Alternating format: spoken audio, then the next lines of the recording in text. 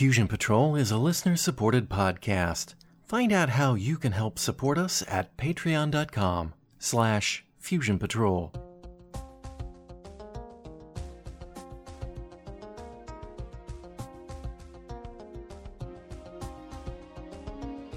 This is the Fusion Patrol podcast. Each week, we look at a different science fiction TV episode or movie and overanalyze it to within an inch of its life. Welcome to the discussion. Hello and welcome to another episode of Fusion Patrol. I'm Eugene. And I'm Simon. And tonight we're starting a fascinating new project, which I'll tell you more about at the end of the podcast. But for the sake of what we're doing tonight, we are looking at the pilot movie for the TV series Babylon 5, entitled The Gathering. Let's start with a synopsis. It is the year 2257, and Babylon 5 is an Earth Alliance space station deep in neutral space. Designed as a meeting place for all races, it is the home to the Advisory Council, a council made up of the most powerful races in the known galaxy. In addition to the Earth Alliance, the Minbari Federation, the Narn Regime, and the Centauri Republic, the Council will soon be welcoming their fifth and final member, an ambassador from the mysterious and powerful Vorlon Empire. The station is commanded by Earth Force Commander Jeffrey Sinclair and his second-in-command, Lieutenant Commander Laurel Takashima. The existing four ambassadors represent various facets of conflict. The Centauri Republic is represented by Londo Mollari. The Republic was once a powerful force in the galaxy, now waning. The Narn, represented by G'Kar, are young and vital people, having secured their freedom from the Centauri. They are now seeking power and revenge. The Minbari ambassador, Delenn, is contemplative and enigmatic, like the Minbari. 10 years ago, they waged a devastating war against the Earth Alliance, only to surrender on the verge of victory, for no apparent reason. There are still hard feelings between Earth and Minbar, but Delenn seems to have a friendly, if guarded, friendship with Sinclair. The Vorlons are almost a complete unknown. They jealously guard their secrecy and almost never interact with the other worlds. The presence of a Vorlon ambassador is indeed a rarity. When the Vorlon ambassador Kosh arrives, Sinclair is momentarily trapped in an elevator. When he arrives to greet the ambassador, he is lying prone on the floor, his body entirely encased in an environmental suit. Babylon 5's medical chief, Benjamin Kyle, must try to find out what happened and save his life. One problem: the Vorlons absolutely refuse to allow the ambassador's environment suit to be opened. They prefer to keep their secrets, more so than keeping the ambassador alive. Sinclair disregards that, and trusting Dr. Kyle's oath of patient confidentiality, he orders him to proceed and to never tell anyone what he has seen. What he learns is that Ambassador Kosh has been poisoned. If they could figure out how the poison was introduced, they might be able to synthesize an antidote. With it seeming likely that the powerful Vorlons will extract violent revenge if Kosh dies, Kyle conspires with Takashima to save his life, bypassing Sinclair to protect him. Their plan: to convince the station's licensed telepath, Lita Alexander, to illegally brain scan Kosh, hoping to witness the poisoning. She is convinced and discovers two things: how and where the poison was administered, and who did it: Jeffrey Sinclair. The information does help them identify the poison, and work begins on an antidote. Meanwhile, although the nature of the witness is not disclosed, Earth removes Sinclair from his duties concerning the investigation and the Advisory Council. In Council, G'Kar makes a surprise move. He recommends that Sinclair be turned over to the Vorlons for trial. While it looks like the motion is deadlocked 2-2, G'Kar pulls another surprise. He's contacted the Vorlons and received their vote. Sinclair is to be remanded to the Vorlons as soon as the Vorlon transport arrives. Security Chief Michael Garibaldi has been working on the case since the beginning, and everyone has an alibi, except Sinclair. In fact, the elevator shows no sign of a malfunction either. Things are not looking good for Sinclair.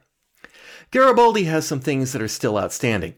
A small one-man boarding pod was found attached to the outside of the station. A tech runner named Del Varner has been seen on the station, which is odd since he is wanted by Earth and is subject to arrest upon arrival. When they search his room, they find his corpse. Sinclair has all but given up, but his girlfriend Caroline talks him into fighting. So he does. In the medical center, Lita has stopped by to inquire about Kosh's condition. Unseen to Dr. Kyle, Lita is switching off things she probably shouldn't. When he becomes suspicious, she tries to kill him, but he fights her off with a medical laser. Escaping the room, she comes face to face with a very surprised Lita Alexander and Commander Sinclair. They've worked it out. Varner was supplying a changeling net, an illegal piece of military gear that allows one to adopt the image of any other person. They are illegal because it is highly dangerous to the wearer. Someone using the changeling net was delivered to the station via the boarding pod and has framed Sinclair. Using internal sensors, they track down the power emissions of the changeling net, and Sinclair and Garibaldi chase him down. He is revealed to be a Minbari who tells Sinclair, "There is a hole in your mind," just before he activates a personal self-destruct bomb. Sinclair barely escapes before a section of the station is blown out. In control, Takashima and her team struggle to regain control of the station, which they eventually do. Later, Kosh takes his place on the council, and Delenn reveals to Sinclair that she was able to identify the culprit.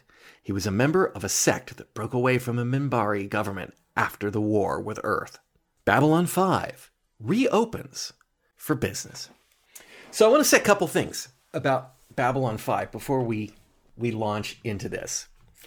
The first is I am really, really excited to discuss this with you, because I know you haven't seen Babylon 5.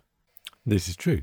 And that's a hard one to come by, is somebody coming at Babylon 5 and going through it and being largely, I assume, ignorant of what transpires.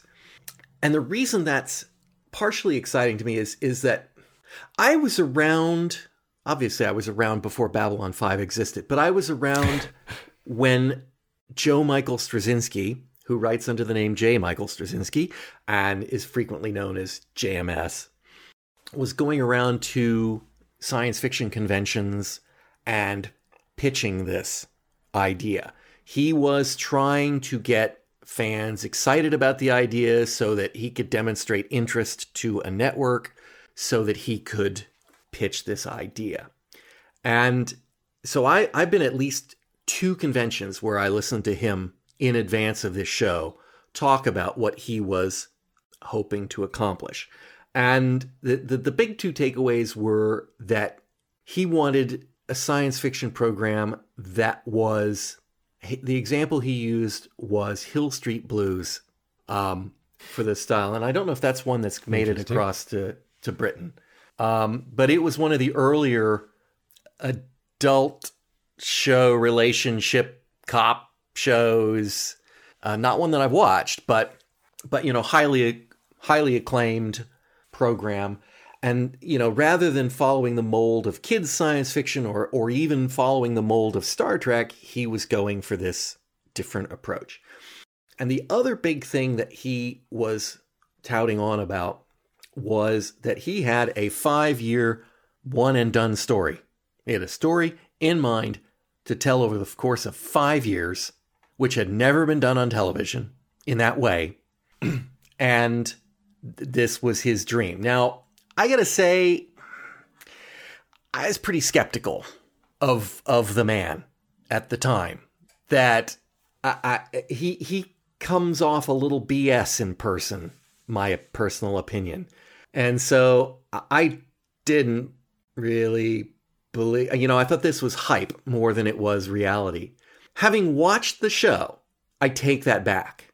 It is pretty darn clear that he really did have it in mind. From even watching this, you can spot stuff that's years out. And it's impressive.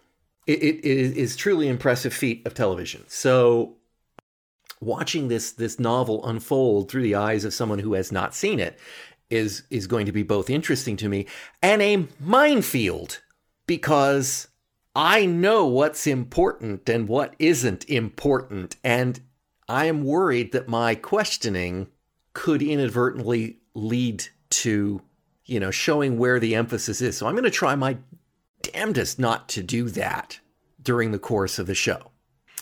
All right. Or during the course of these podcasts for your benefit so I may even kind of try to get you to lead some of the conversation on these episodes, because I don't want to, objectively, this is a show that has things. And I give you an example of something that is not in any meaningful way spoilery. About the time this came out, there was a fairly new newspaper in the United States called the USA Today. We still have it, I think. It was the first newspaper in the United States that was with color pictures. Prior to that, they're all black and white. And it was the first national newspaper. Prior to that, even the big ones like New York Times and whatnot were hard to get in Arizona. They were a local paper. There are jokes in this show that may not play. The newspaper in Babylon 5, which we don't see in this episode, but it's called The Universe Today. And it's clearly a play on USA Today, right? You should pay attention to things that are written on it. They will never mention them in the show. They'll show up sometimes years later in the program. And not everything, it doesn't happen very often, but in rewatch, you look at it and you go, holy crap. They've laid it out. So I urge you to pay attention to detail in this program. So, just like along the way, because it does do that. Anyway, not a fan of JMS going into this. After it was over, I will say that I was much more impressed with it. I will tell you, I am even far more impressed with JMS's writing after I've read many books on script writing, but his book, The Complete Book of Script Writing, is the best, hands down book on script writing I have ever read. So I have a lot of respect for the way the man can put together a script. That said, not every episode of Babylon 5 is a winner. So, with my long preamble out of the way, Simon, what did you think of The Gathering? Well, for context, there is the fact that I have some knowledge of Babylon 5 in the sense that knowing it's a 5-year story that was intended as a 5-year story is not a surprise to me. I think I've known that for as long as I've been interested in wanting to watch the show. And I've been wanting to watch the show for about 20 years since it's various people have recommended. I think that was the first time someone recommended it to me and said, you've absolutely got to see this. But then there are a lot of shows like that, and you don't always get a chance to watch them straight away, especially not if they're 100 and some episodes long, and you know that it's a full, there's a 5-year story that you're going to have to commit all 100 episodes to watching in order to see the whole story. So that's the kind of perspective I've got going in. It has, somewhat legendary status in that respect, but I don't know an awful lot about what it actually is. Okay. So I think probably what I thought most was I was quite surprised. Thinking that this was going to be a kind of opening for an epic 5-year space opera of some sort, and discovering that actually it was more of a kind of daytime TV adaptation of Agatha Christie. Yeah, all right. I mean, I think it is a murder mystery. Okay, there wasn't a murder as it happens, but all of the other conventions are there, and that's what you get from watching it. It gives you the mystery. It gives you all of the suspects. It gives you a detective of sorts. And by the end of it, more or less everything is kind of wrapped up. And in the meantime, there are twists and contrivances that owe a great deal more to that kind of melodrama writing than I would associate with. So, okay, I haven't seen Hill Street Blues, but I've seen NYPD Blue, which is also a Stephen Bocco show, and obviously Hill Street Blues influenced Law and Order and all these other kind of cop shows that came afterwards. They're procedurals. They're much more kind of straightforward, I guess, in a way, or at least they're more driven by the context and the situations. So that wasn't the first thing I think that sprung to mind, even when I sort of recognised that what you were watching here was more of a crime show than some sort of sci-fi. One thing I didn't mention, and I think I should have. Going into it, again, when JMS was giving his hype on it, he would always qualify this. This is one story, 1 5-year story. But the reality of television is, at that time, every episode needs to be a story. So there is going to be a beginning, middle, and end story in every episode. It is a very early phase hybrid between that sort of 1 5-year story. So you can actually stop in and watch episodes of Babylon 5, and with the exception of, say, what we would call a mythos episode in the X-Files, it is, you can. And so the fact that some of these will be murder mysteries and others will be various forms of adventure stories, or it is completely consistent with the formula of this program. And that was a concession that they had to make to network television. I'm not sure. I think it's a bad thing. I guess the main thing is I'm surprised about the tone, and it's the fact it's not really what I was expecting. And it made me think of I don't know how much John le Carré, who, as we record this, sadly died a couple of days ago. I don't know how much of his work you've read, but his most famous character is George Smiley, who appears in a number of novels, including the very celebrated Carla trilogy, which begins with Tinker Tailor Soldier Spy. But he's been around a while before that, and some of the earlier novels set up the kind of background, the scene for that. So it's cleverly plotted, and it really does build in a way that you appreciate more, even though, again, any one of those novels you could read as a standalone. You appreciate it more if you follow the thing through. But the weird thing about reading Smiley, if you start from the beginning, is you actually begin with Call for the Dead, which is a pretty it's le Carré's first novel. It's a remarkable debut. It's very good, and it's very espionage-y. And that's not the surprising thing. The surprising thing is that the next book that Smiley, who is this kind of very academic, very thoughtful, but also cunning spy master, essentially, is pitched into a story that is all about investigating a murder at a public school.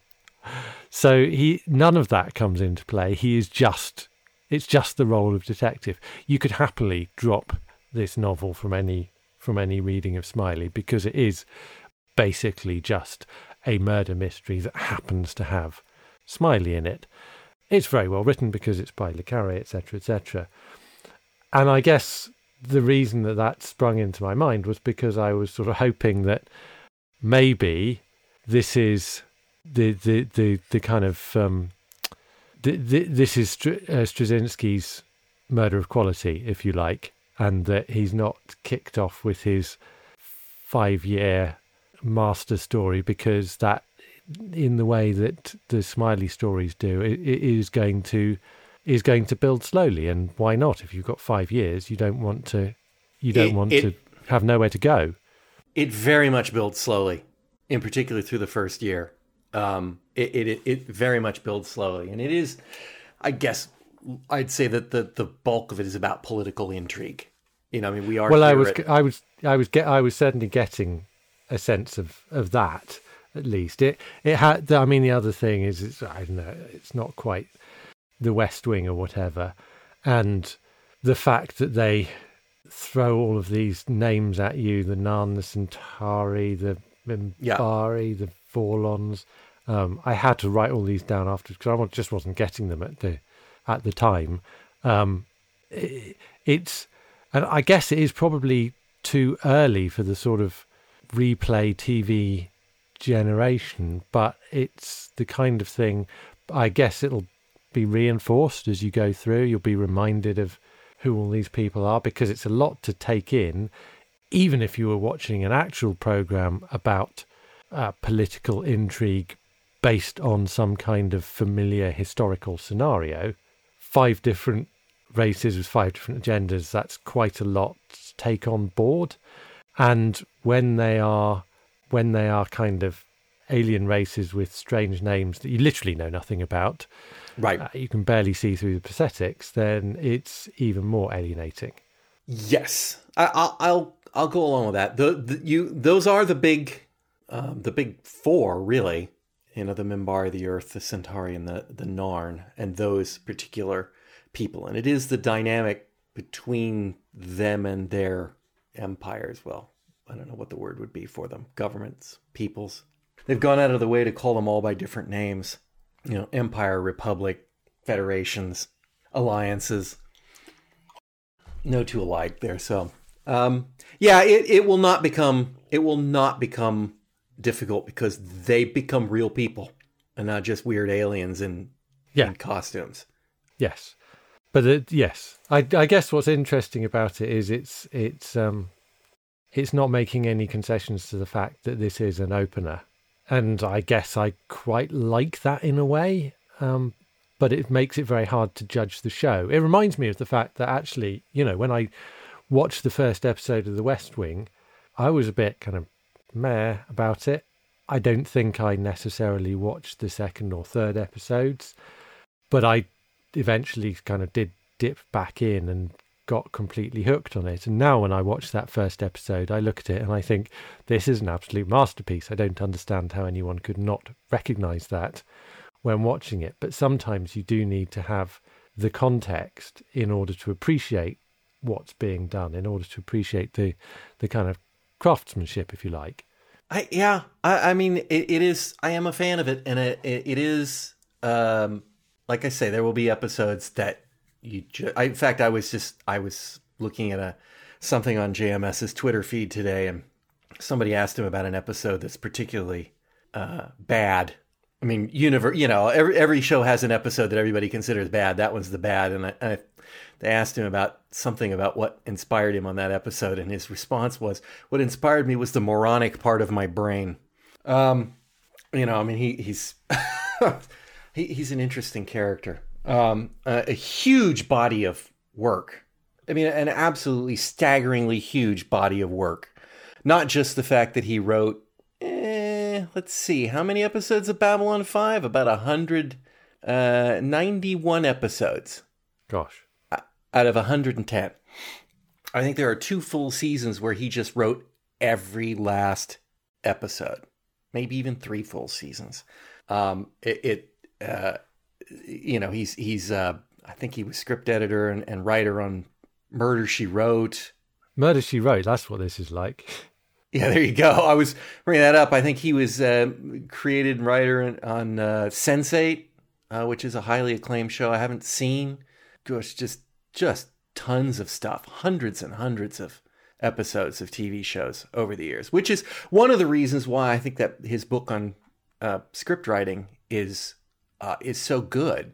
The fundamental principle behind what he tries to convey in that book, or the takeaway for me, that it's not just having fantastic ideas.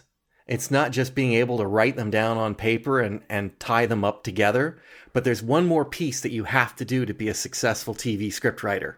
You have to be able to write something that they can actually shoot and produce. Yes. And this show is a shoestring budget compared to programs like Star Trek, shot in an industrial complex that they converted to studios. Yes. I mean, this is, I think, the first program in the US that used computer graphics instead of models. And I have notes. Yeah, well, it wouldn't surprise me. This is very early Video Toaster stuff. So it has some interesting aspects to it, and it has some limitations to it that show up to it. And, we can... I mean, it wasn't all awful, but what's interesting about it is that it's quite prominent. I mean, actually, not only was it not all awful, some of it was really quite effective, but a lot of it was quite basic. And although obviously, at the time it must have been quite cutting edge for what it was, I still can't understand how to viewers it wouldn't have appeared like something that was very obviously computer animated. And yet the prominence that they give some of those weaker shots belies the fact that they have any kind of... It feels like one of those scenarios where you've spent a lot of time and money making something, so you're damn well going to put it on the screen, even though it doesn't quite convince. A bit like an expensive but rather poor rubber costume in Doctor Who, say. Yeah, I think that it may have not have been so much as spending a whole ton of money on it, is that they were reaping the speed benefits of the computer graphics. So, whereas a show like Star Trek Next Generation, which was in at about the same time, is using model work, you have a limit to the amount that you can put in with the amount of time you have in your production schedule. And I know that one of the things that they had going was that with the computer graphics, they could double that. So it wasn't so much about spending the money, it was about having it available to them. And I don't, whether or not that was a good idea or not. It's still doing it because you can. It's still saying, we are going to put a 5-second shot in here when a 1-second shot would do, because we can. A 1-second shot would have been fine from a storytelling point of view, and you'd have had less time to spot all the flaws. Yeah, and remembering that this was a pilot and a proof of concept, it was over a year, well, just about a year before this became a series, after this went out. So, this was his... Here's what we're going to do. So everything they're doing here is at their most rudimentary, we're finding our feet level. That is not going to say that necessarily the computer graphics definitely get better as the series go on. Well, I can imagine that. And so, here, I guess I can give it a pass. I'll say this. I would normally save this for the first episode, but I'll say this. Legendary screw up in Babylon 5. Absolutely legendary screw up in Babylon 5. It was shot in widescreen, even though we did not have widescreen TVs in those days. So they were preparing it for the future. Unfortunately, the FX guys didn't get that memo, and so all the CG shots were shot in 4:3. So when they released it on DVD, it's in widescreen. The Gathering is not. Gathering is in 4:3. Everything else is in widescreen on the DVDs. And they've upscaled the graphics, which make them look even worse. And Babylon 5 fans everywhere are screaming for Warner Brothers to redo the FX and release the thing on Blu-ray. And there's no apparent interest there from Warner Brothers to do that. But, even if they get better, what we're going to be watching is in some ways going to look worse because of this screw up. I think they should have just released the show in 4:3 and instead. But there you go. All right. Let's see. What else? The other thing we should know is that this program was put together for the Primetime Entertainment Network, which in the early 1990s, a whole bunch of people were trying to create new networks. So prior to that, we had the big three, CBS, ABC, NBC. And, this is about the time Fox became a network. There were several others. There was a Paramount network. There was the P10, many of which are now long gone. This was kind of like the big show for P10, PTEN. And so, again, not as much money as, say, a big production house would have, but something that they were willing to gamble on because they needed content for this show. Let's talk about the story itself, or let's hit again, I'm trying to do everything I can not to try to highlight certain things. So I've kind of got a list of just story points that we could talk about, and maybe that'll work, and maybe it won't. I'm going to start with the conceit that you have to believe on in the show, apart from space travel and things like that and aliens, is that telepaths are a real thing, right? That is important to this show. Yes, I mean, that was fairly central to this episode. Yeah. And the fact that they bring in their telepath and I like, even from just what we see in this episode, I like what we are shown. That, someone has recognized, A, that telepathy is real, and clearly it's been documented, and that B, that it has enormous implications, and so therefore it is highly licensed, trained, and regulated. Yes, although I'll tell you that my favourite scene in the whole episode, my favourite hot concept in any of this, was the scene where she is doing her job and reading the mind of someone during the process of a business deal. Because if you're going to invent a sci-fi concept, then nothing is going to make it feel more authentic than realizing where someone is going to make money out of it. Yes, exactly.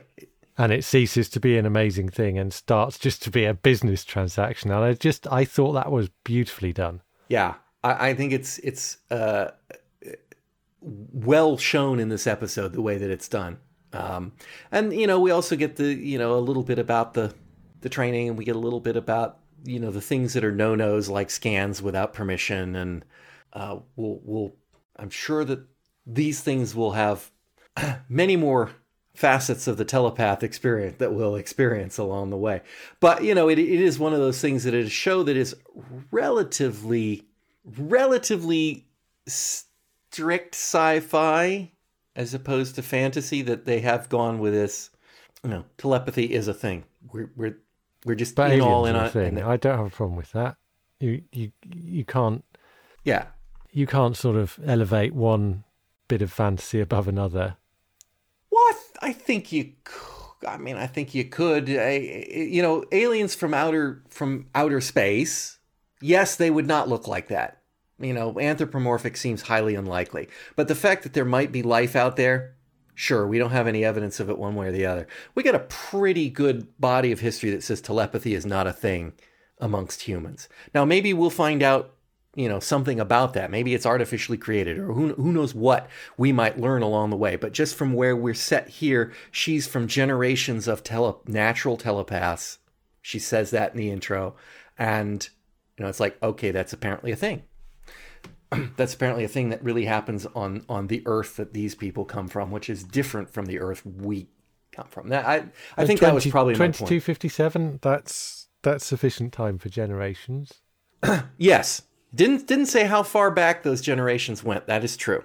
That is true. But yeah, 2257.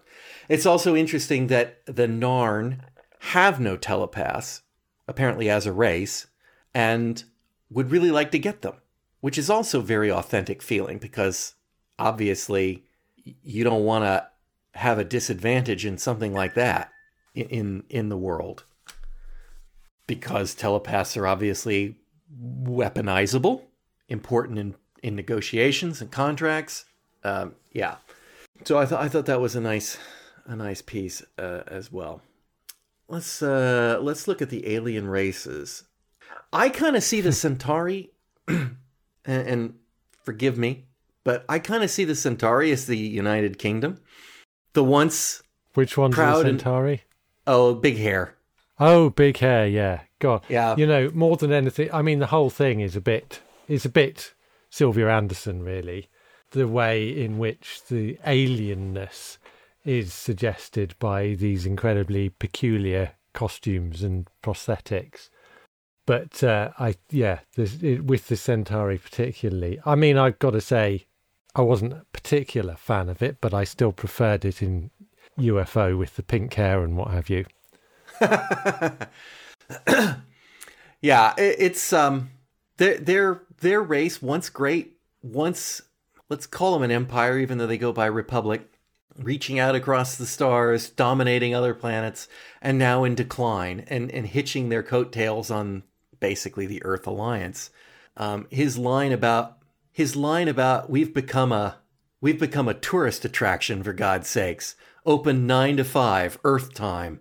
And I can recall some speeches that I've heard from, I want to say Tony Blair, but I won't swear to that, about, how did he call it? Heritage England?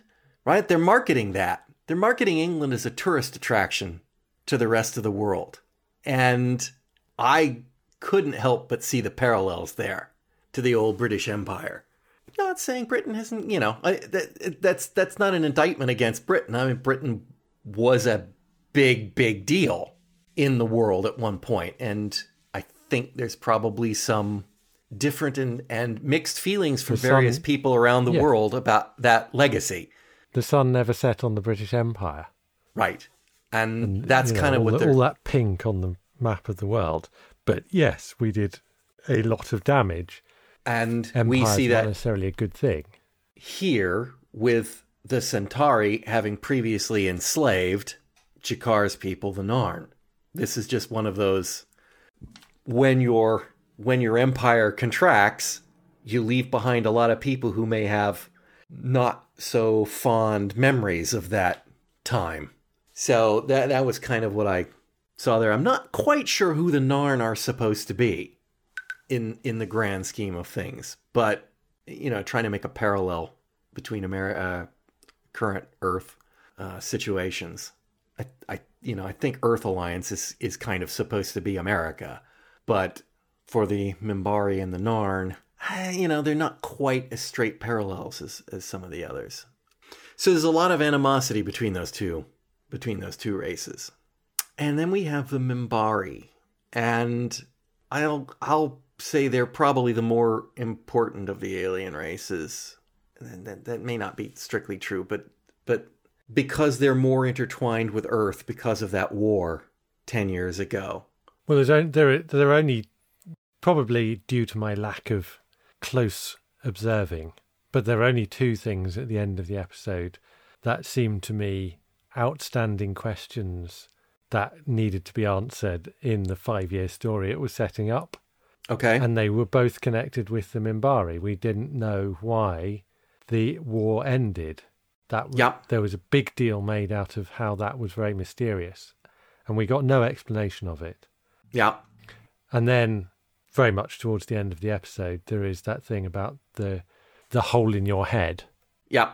And the missing 24 hours, and no explanation of that. So we're waiting for some plot that is going to explain all that too, I think. So I think this is one of the nice things about Babylon 5. You are correct. You have identified the two things that you were supposed to notice in this episode, and they will be answered. Which is nice when you consider that in the empty child and the doctor dances, the question that you expect should be answered is, what happened to those 2 years of Captain Jack's life that he can't remember? Yeah. This is just 24 hours. It's reassuring to know that this is deliberate, and we stand a chance with getting some kind of closure on it, some kind of payoff. And it won't be 5 years for the payoff on those things. That is actually fair enough. And obviously part of the 5-year setup, which to be fair, it's world building, isn't it? You could tell any story. It doesn't matter whether it's a kind of country house murder mystery or something else more engaging. But the point about it is that while everyone is doing their business, in the background, you are introducing these 5 alien races, and you're exploring Babylon 5 and the kind of setup it is, and discovering the world of 2257, and all of that is clearly going to be quite important if that's the context that the next 5 years are going to unfold over. Yeah, and there are particularly the first season is a lot of world building, and it's not like an info dump world building. I mean, you just spend time in this world, And naturally, they begin to, fill in the pieces of day-to-day life and how things work and how things are. And I would guess maybe a third of the episodes build pieces that you need later, and maybe 2/3 of the episodes build pieces that you'll never need later. It is. I'm going to try to keep track of that as it goes. Another piece that I'll just say here at the front that I thought, and again, it sounds like I'm just heaping way too much praise on JMS, but in a way I am. The other facet of his patented 5-year story arc that he had developed was apparently trapdoors. And we have talked about this, I think, a lot of times when it comes to, say, Doctor Who. A companion usually doesn't get a story arc. A companion usually, particularly in the classic series, comes in until the actress in those days decides to quit or is asked to leave, and then they're gone. They don't how at. Sometimes that's just because they get pregnant or they can't stand working with Tom Baker or whatever it happens to be. It's a reality of production. Per Straczynski, every character in the show has a trapdoor. If they leave, he can fix it. There will be actors who leave the show at times unexpected for medical or whatever along the way, and it still works. You can look at it at the end and go, oh, yes, that makes sense. This would have been that person, but they're gone. And they slotted somebody else in there. It's lovely. It's really well. I lovely certainly appreciate that because, as we have discussed, the thing that I don't particularly enjoy is where they slap some other actor in the role and say, "Hey, audience, you don't care if we just tell you that this is now the same character you were watching before. You'll believe it, won't you?" Yeah, I think there's one minor character under heavy prosthetics that they changed the actor on, but really minor character that had to come back a year or so later, and they just couldn't get them, and so they brought in somebody else. But none of the majors like that. If they have to go, they go. they leave. They're written out usually properly, and I'll be darned if it doesn't still work. So very, very impressed with that. Let's look at Delenn of the Minbari. Their race is thousands of years more advanced than the others that per G'Kar talking to them. So they're more advanced than Earth. They're more advanced than Centauri. They're obviously powerful. They were destroying Earth, and then they quit. That's a big deal. So well, yeah, especially if you live on Earth. Yes, and I love the fact that people on Earth don't know that. The guys who are on the line and the military know, and the politicians know, but it's been largely kept because that's exactly what you do. Oh no, we beat them. They surrendered, and they're not. We'll learn more about the surrender, obviously, later on. But I mean, they just literally surrendered, and on the eve of victory. And everyone on Earth just generally thinks that we beat them in that battle. And, Sinclair, who was one of the few survivors, knows that is not true. And obviously, the Narn know, because that's what G'Kar tries complaining about and gets gravity handed to him on a ring. Let's see. The character of Delenn in this is supposed to be male. Okay. It is played by actress Mira Furlan. Part of the whole alienness. They tried that. You have seen Mira Furlan elsewhere. She was in Night Stalker, the newer series. She was the old lady who was killing people with her son's help to stay young. I will have to take your word for it. I can't remember. Yeah, that doesn't surprise me. It's, if you might remember the fact that sometimes her gentleman caller would come and see her with no wig on, and she'd be all hideously old and stuff. But and then yes, okay, yeah, yeah, that is the same actress who is playing. What they found after this movie was that they weren't fooling anybody, so they just, it's not mentioned in this one, but the intent was sort of be male. Going forward, they just treat her as female and go on. But that was part of the trying to make them alien, just not quite how we would define them. So let's see, what else have we got that interesting? Of course, we've got G'Kar, who seems to be the scheming bad guy. That's the big, I want to say the big reptile guy, but apparently they're actually marsupials. Well, I don't trust Delenn, but I don't know. Don't tell me whether I'm right or wrong. But they're definitely enigmatic. Yeah, it's very interesting the way she is furtive when she's caught in what seems like a lie. Like when he said, they told me I had a hole in my mind. Oh, that's that's a Minbari insult. Yeah, that's just, don't worry about it. Don't worry about it. And it's nice that Sinclair obviously can tell that that's a lie. And, he confronts her on it. And her response is, I would never tell you anything that wasn't in your best interests. Yes, which is exactly, it's the hallmarks of a character with an agenda. Yes. Yes. She wants to be, or he wants to be, the one pulling the strings, making sure, and whether or not you agree that Delenn's assessment of your best interests is correct, that's not relevant. Mm-hmm. And it's also, I wouldn't, the way she said, I would never tell you anything that wasn't in your best interest. That's like saying, first off, I might not tell you something that, I might hide from you something that is in your best interest. That's not saying I wouldn't withhold information for your benefit or not for your benefit, but it's also saying that I might lie to you for your benefit. It's a strangely worded line, and you can get away with it because she's an alien and they obviously don't have perfect English skills. So you could take it as being an intentional, that's a very intentionally I'm lying to you line, or that's a very intentionally my English is a little awkward line. And I like that. It fits. Let's see, what else have we got here. The ambassador, he's the one with the incredibly slick chat up technique, right? Yes, the one that wants to sleep with the telepath. Yeah, smooth. Yeah, he was smooth. He's like smooth guy.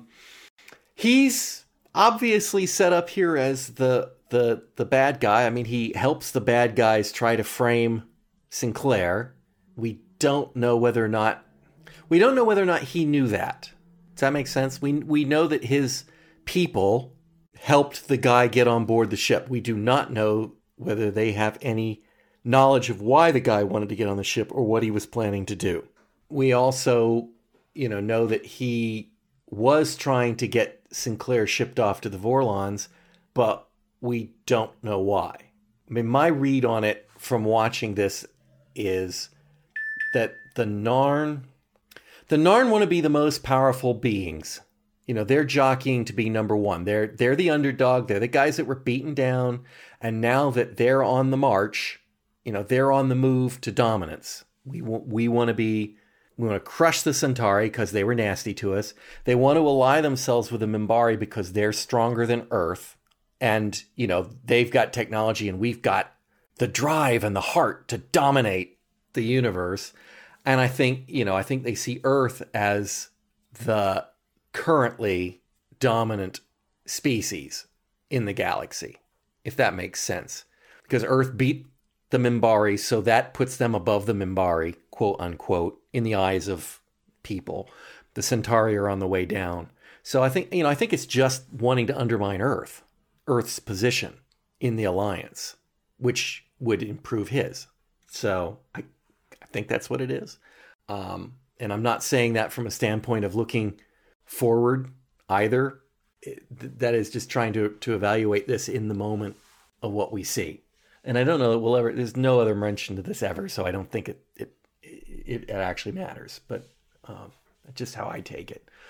And then, of course, the Vorlons, which I'm going to tread lightly on here, because what was your impression of where the Vorlons sit in the scheme of things? in the galaxy. Well, the strange thing about the Vorlons is their mysteriousness, the fact that no one seems to have seen one. So the suggestion is that they are not, and the Vorlon ambassador is the last to join. Mm-hmm. So the suggestion is they are not naturally allying themselves with anyone else.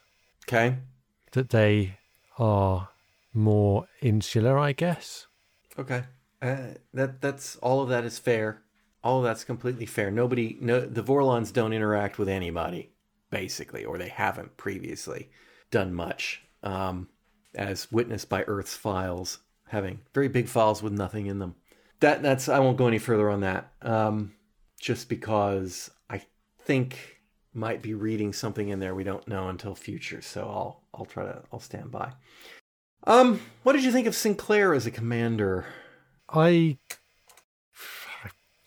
didn't find him a very interesting character, I have to say. Even though he likes Tennyson? As a commander, he was, I guess he was a little boring because he was so idealistic, you know.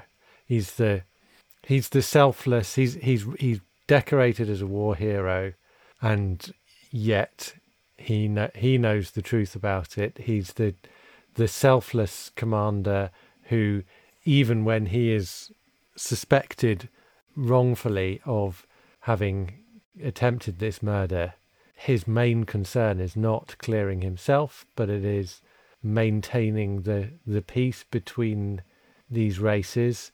He has no vices as far as I can see. Okay. He appears to have no wishes or desires beyond his own duty. Yeah, he is a little vanilla. And yeah, I think we get a little more out of him. What did you think of his performance? I'm just gonna go out there on a limb and say that there are some performances coming out of Babylon 5 from various actors, maybe even this time, depending on how you feel, that were truly awful. So, I generally felt that the kind of standard of directing and acting across the board in this was sort of daytime TV level. Okay. So it wasn't that he was outstandingly bad. It's just that it was all pretty poor. I do notice that he has sort of a not looking at the camera acting style, or not looking at the. I don't know how to phrase that exactly. He's looking slightly most askew of the time, unless it's House of Cards. Well, no. It feels more like when he's talking to someone, not just the camera, but so when he's talking to someone, it kind of has this feeling like he's got his head turned up a little bit higher than it should be, and then looking down on them, askance. Right. I don't know what that's supposed to do, but it's like, are you trying to show me your chin, or is that just your way of it? I mean, he's had a decorated acting career prior to that of sorts, or at least on paper. But yeah, he's pretty generic.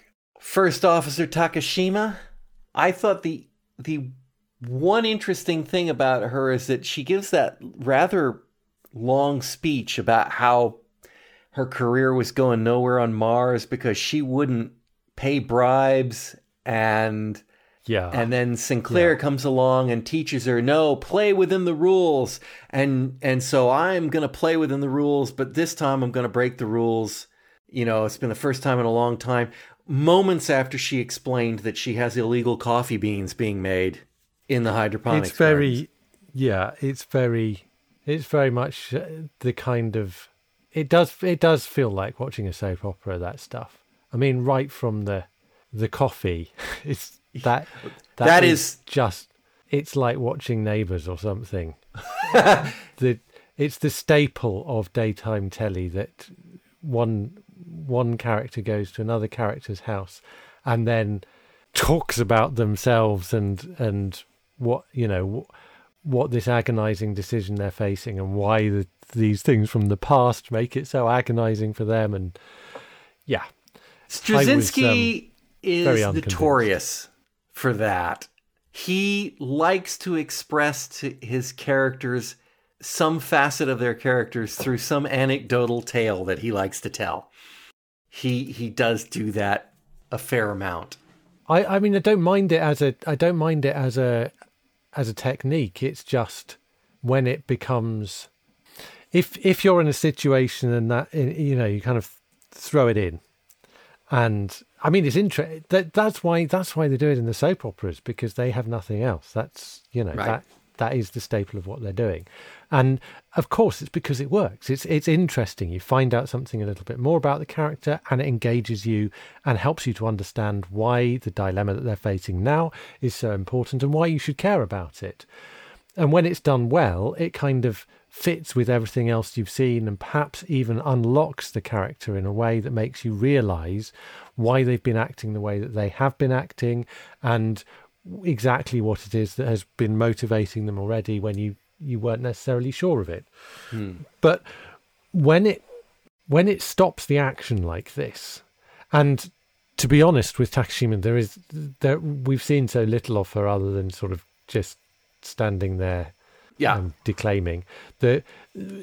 So what it's doing is it's stopping the action so that we can just have all of this kind of exposition about her backstory, and it's even done in a way where you just think, why are these characters just sitting around drinking coffee and yakking? And even if they're sitting around drinking coffee, which, you know, everyone likes to do from time to time, they're at least talking about something that is more important than when she used to break the rules before she met Sinclair. Mm-hmm. Because Kyle has just asked a question, and the answer to that question is actually quite important. And, you know, would you really give all this kind of... That's a good question. And I will say, we'll come back to that point on my last point that I have on my thing, because I think it speaks to it directly. That something you may not know, that is production background information. Let's see what else. We've got Garibaldi. Obviously, there's something wrong in Garibaldi's past, since the senator thinks he's not the guy, and clearly even Garibaldi has his doubts about being the guy. Don't know what it is, although I will say they actually tipped it in this episode. They didn't mention it. But we can come back to that later on. One of those things that they do in the show that later you realize, there's definitely one of those in here. Dr. Kyle, I don't really have anything about him at all. You know, he's not really in it enough. He has an important part, but he's obviously got this kind of, as Takashima does, this kind of apparently blind loyalty to Sinclair. I think we'll see that in a lot of people in this show, because I think just like that bit with Takashima talking about how it was Sinclair that came and pulled her together, I think you'll find that is true for other characters in this show. That is the kind of commander that Sinclair is. That guy. He is that guy that salvages people and they are loyal to him. So I don't think that's too spoilery. I mean, we've seen that in Takashima. So I mean, that is the guy. That is who he is. I don't know whether that's the case with Kyle or not, but obviously they're very loyal to him. His girlfriend, Caroline, I'm not too impressed with her. I felt like she was the worst actress of the bunch. And maybe because she got more lines than Takashima did, but I wouldn't have said there was anything to split them apart, really. Generally not great. I think the exception, actually, that's not entirely fair, because I think that Jerry Doyle as Garibaldi pretty much walks away with every scene he's in. He's definitely got an elevated level of charisma about him, and you feel like he's a character who could have done something that actually did earn that senator's disapprobation, and yet you'd also quite happily watch another scene with him in, because he's the character or the actor in whose company you most enjoy spending time. Very much a fan favorite, I think. I think you're onto that. I think that's very much true. They also make I'm down to my last two here. They also make a big point about Babylon's 1, 2, 3, 4. Yep. I remember the very first time I heard that, the words that came to my mind were Sinclair saying the following: Babylon 1 sank in a swamp. Babylon 2 burned down. Babylon 3 burned down, fell over, sank in a swamp. That is what comes to mind when I hear that speech. From day one when he gave it the first time. And Babylon 4 disappeared mysteriously 24 hours before it became operational. But we're going to keep building them. Oh yeah, that should be on my list. Yes. I have made a note of it. I failed to move that note under the 5-year story section, but yes. Why did Babylon 4 disappear? Yeah. But I think, it's like, we just keep building things. We're humans. That's what we do. We build. We're builders. We're builders. Theme of the show: builders. But that kind of sums up Sinclair's character and why he is so uninteresting, because he does have this faith in what he's doing, and he does his duty, and he believes his duty to be the right thing, that what he's doing is important. Mm-hmm. And it is. I'm not disputing that. But what makes him so particularly boring is that he doesn't think about why it is. He doesn't think about why it's important. He just does it. Yeah. I think there's a good argument that says if somebody's trying to frame him and kill an ambassador, thwarting that plot is more important than taking the fall for it and protecting your friends, because that's obviously got wider implications and is probably going to screw up your friends too. But I mean, the thing is that what he's trying to preserve is the peace. He's trying to stop it causing a war, and I can kind of understand why you go, well, it would be important to know the truth, but if knowing the truth isn't going to save more lives than maintaining the diplomatic balance that is currently in play, then it's going to have to wait.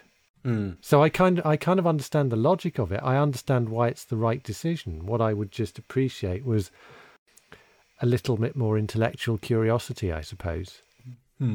Okay. Do you have anything specific else you want to talk about before I hit just a couple of things about the production?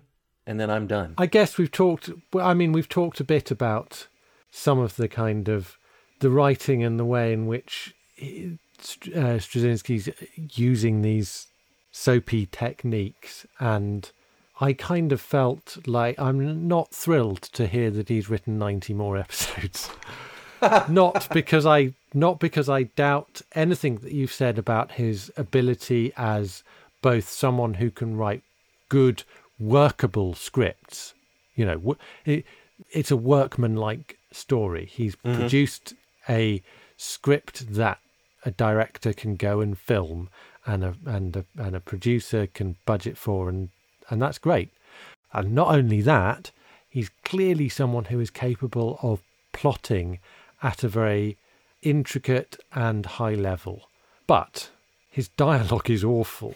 Well, it's workmanlike, shall we say. Yeah. It does not in any way sparkle. And I mean, you mentioned there are jokes like the paper being called Universe Today instead of USA Today, which I didn't spot. I don't think there is one in this. I don't think there is one in this pilot. I'm not sure. Okay, so I didn't spot that. So in fact, there were no jokes in this pilot. Everyone was just extraordinarily po-faced for the whole thing. Yes, I think you're right there. I don't. Oh well, there was the beep beep at the end. Wasn't that a joke? Oh yeah, the tag scene. The tag scene. Yeah. That was. I don't know. Okay. Yeah. There are not a lot of jokes in this. Kind of a serious time, but yeah. All right. Fair enough. It is, but without the humour, it becomes harder to care about the characters. Fair enough. there's not a lot to latch onto. We learn we have this factual information about, say, Takashima and her relationship with Sinclair. We don't have much of a sense of her character, what makes her tick, what makes her laugh, what makes her get up in the morning. Coffee. Yeah. Well, the coffee is probably more telling than anything else. Yeah. The fact, I mean, I appreciate the fact that they sort of go out of the way to demonstrate that she is a high flyer who is willing to break the rules, but understands the need or when to play the game or whatever. That, that's kind of what's been shown. But I still don't care about it. I kind of care, like I say, a bit more about Garibaldi just because there's a bit of fun to him, and I think mostly that comes through the performance. I think all of that improves with time in the series. There's more humor. The characters become more human. Or three-dimensional, perhaps. Yeah. Yeah. I think that works out. So just needs some time and opportunity to have more interactions in a day-to-day environment, I think is the thing. Any other things? I think that's probably more or less it from me. I will say one thing is just kind of aside, really calling back to the fact that I've been waiting to watch this show for 20 years. And in the meantime, I've listened to a Big Finish Doctor Who audio a number of times. Don't know whether you've heard it because it's got the Seventh Doctor in, but it's a sequel of sorts to the One Doctor called Bang Bang a Boom. Oh yeah, I've heard that one.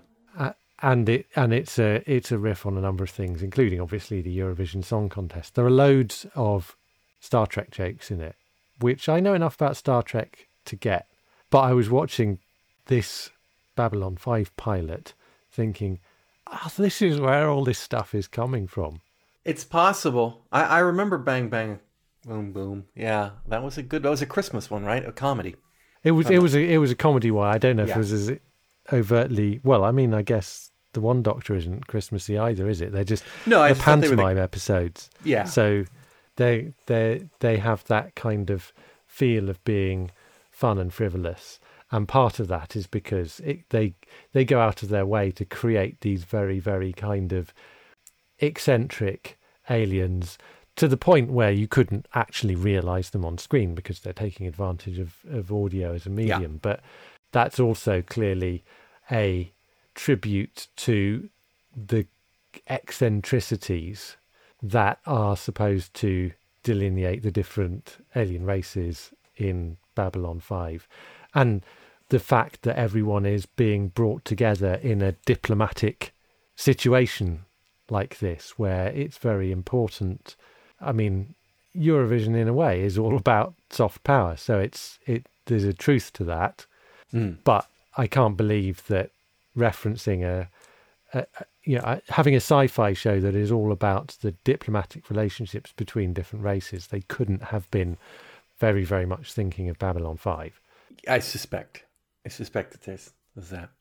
Oh, I've got one more. Sorry, I really wanted to complain about the plot holes, because we were talking about plotting and how tight it was, and these are small, so they're easily fixable. So they're nitpicks. But what the hell? That's not stopped us with any other show. No. So here we go.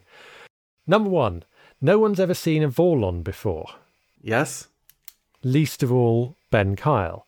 So how is it that anyone expects him to be able to offer any sort of treatment at all? Sinclair is desperate for him to get in there and do an examination, but he's doing an examination against what reference? Okay. All right. And yet, when he goes in there and manages to examine the Vorlon, he then is very, very precise about how he somehow works out the Vorlon has been poisoned.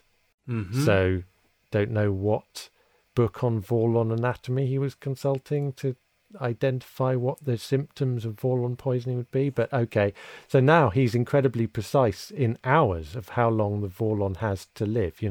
10 hours, and we've only got. It's going to take 7 hours to discover antidote, but he's only got exactly 10 hours to live, even though no one knows anything about Vorlons. Okay, all right. I'll say that one of the areas that they will touch on in the world building will be how xenobiology medicine works. Okay. In the future. I'll allow them to fix that. So Kyle will be a specialist in that because of where they are, and it is apparently a real thing. So whether or not that would work on a race you've absolutely never seen before, that's you've got an absolute point there, but he is a specialist on alien races. No, I understand being a specialist on alien races. That makes sense. But if no one's ever seen a Vorlon, and that's the line, what are the implications of that? I mean, does that mean you've never seen one in the flesh, or does that mean you've never seen one in the pages of a book? Because if you're a doctor and you need to understand how the body works, the Vorlon's body works, in order to identify what's not working and to how it should normally look and function, in order to say, well, these abnormalities amount to symptoms, and these symptoms are symptoms of X or Y. So I think there's a big question mark there, and it's interesting. I think it's fair. It's not commented on in the episode in any way. He doesn't say either, well, Commander, how could you possibly expect me to offer any kind of treatment? Or even, Commander, it's just as well I'm the universe's greatest expert on offering treatment to alien races that no one's ever seen before. And it is truly that. No one has ever seen a Vorlon before. I don't think they've even seen them in their encounter suits. But what does that mean? Are the books, are the photographs, are the Nope. diagrams? Nope. Right, because in that case I'm truly mystified how you practice medicine with absolutely nothing to go on. Well, remember put this in your category too. Remember his description of when he saw the Vorlon? Horror, shocking, nothing's the same ever again. Yes. That probably should go in your 5-year question pile. I wasn't quite sure whether that was a joke or I mean, not joke as obviously it wasn't funny, but as in just being kind of flippant. Okay, well, I'll wait and see about those. But I have got another plot hole to throw in here, and I don't see how you can fix this, even in space, even in kind of off-world logic, because 2-1 with one abstention is not a deadlock. I didn't look that up in Robert's Rules of Order, but that was my impression too. It's the definition of what abstention means. I mean, if he was abstaining, it has to be different from voting for, and yet it has no effect whatsoever. The vote is taken as a vote. Sorry, as a vote it's against the motion, isn't it? It's a vote in favour of Sinclair. So the abstention is taken as a vote against the motion. Well, no, wait. The motion doesn't the motion. Well, okay. So the motion has to pass with. Maybe the motion has to pass with more than the number of votes cast or not, or abstained. And at 2 it cannot. At 3 it can.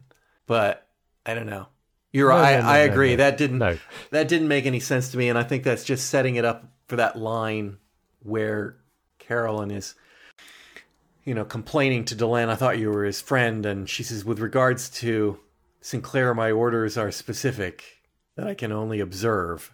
And yeah, I can see they've got a problem with the maths, but they have created a hole there, because the reality, from a diplomatic point of view, if it's purely a kind of question of description, in other words, abstention or voting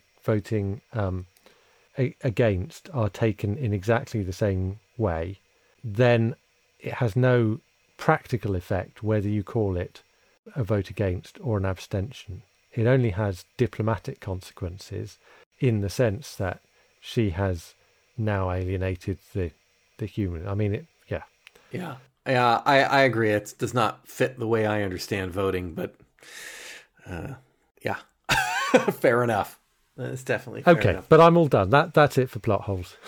All right, so here's the one thing that is an unfortunate reality of what we just watched, and it causes me a little bit of mental anguish.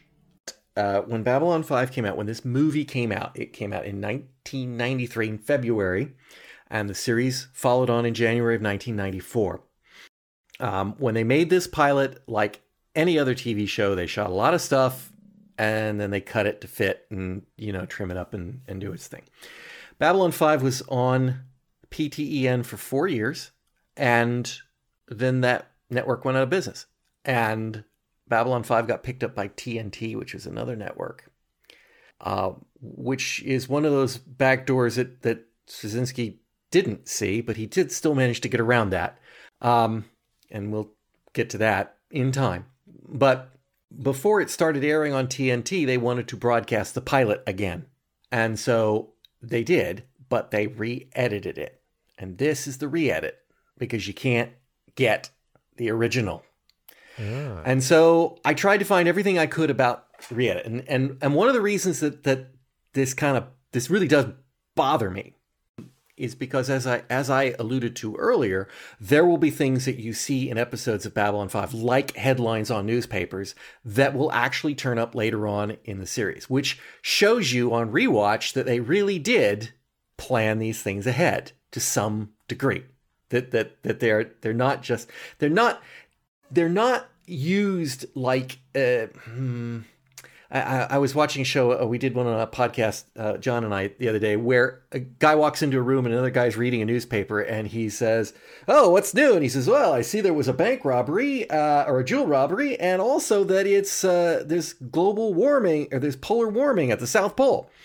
And you know that those two things will be in that episode, and doggone if they don't somehow tie in later. It's nothing like that. It's very subtle stuff. So, where I'm going with that is there is a scene that occurs in this episode. I won't say what it is, but it is an absolute dead giveaway later on. You go, oh, wow, here we are, day one, right off the bat. They gave away a huge major plot point in an underhanded way that you can't possibly understand while watching this pilot. But if you see it again years later, you'll go, oh, wow, what a clever guy. Except now I don't know whether that was in here, because it could be a dubbed in line, or whether it was put in for the TNT version later on, which would have occurred after that plot point was revealed. So but a lot of the things that they did, and this is why I wanted to bring it up at the end, was apparently they removed things like when Sinclair took Lita through the alien sector and he was talking about the atmospheres, apparently it was an extended scene where they walked around and showed you the aliens in their quarters so you could see all the crazy, weird prosthetics that they developed for the show. And apparently it played a little too much like they were walking through a zoo. So they cut that out. And they tightened up a lot of the scenes. And then they added in a whole bunch of character exposition scenes. And I'm kind of wondering if Takashima's My History on Mars and My Coffee Bean Story and all of those things were not in the original. And the only place I can find that you might be able to get the original is you might be able to buy it on Amazon Prime, or not Amazon Prime, it's not for free streaming, but you might be able to purchase the electronic version, and that might be the original. The one on iTunes is not. And apparently there was a German DVD set release that has it on it. And that's it. Otherwise, you can't get the original version of this to see how it goes. And we know this is not the original because it starts off with TNT Presents at the opening credits. So right. I think, they may not have been the best choices when you get those scenes like Takashima, if that bit has been added. Because I think, if I were looking at that scene in retrospect, the bit about the coffee beans tells you all you need to know. That she's a person who will break the rules under certain circumstances. We didn't need to know all about the stuff on Mars to get that same thing. They're kind of two facets of the same story. So I'm thinking, that seems like one of those character moments that got added in. So I think that's all there is to say about Babylon 5, The Gathering, the redone edition. Simon, thank you for joining me. It's a pleasure, as always. And listeners, before I let you go, thank you for joining us on this special look at the Babylon 5 pilot movie. As you know, we're a listener-supported podcast, and we're always looking for ways to say thank you to our patrons. And I think we've got one that I hope you'll be as excited about as I am. We've decided that Babylon 5 stands a very good chance of being a rich topic of podcast conversation, and so starting next month, we'll be producing and releasing podcast episodes looking at Babylon 5, episode by episode, starting with Midnight on the Firing Line. We'll be releasing this on our Patreon supporters only feed every 3 weeks for patrons who are supporting us for $4 or more per month. We call that our Anne LaShock tier. If you're thinking about signing up, here's a logistical tip. Wait until after February 1st. We're doing a little bit of house cleaning. This is a project I've wanted to undertake for a long time, but haven't been able to work out a way to do until now. I hope you can join us. You've been listening to Fusion Patrol, a listener-supported podcast. Find out how you can be a sponsor and get early access to all episodes and more at patreon.com/FusionPatrol. Come join the conversation on Facebook or Twitter. All episodes are available at FusionPatrol.com. Our music is Fight the Future by Amberwolf. This has been a Lone Locust production. Next time on Fusion Patrol, the Nigel Neal Beasts episode, What Big Eyes? Please come join me, Eugene. And me, Simon, as we discuss animal cruelty, parental cruelty, and the attitude of the RSPCA towards lycanthropy. All that next time. Please come join the conversation on Fusion Patrol.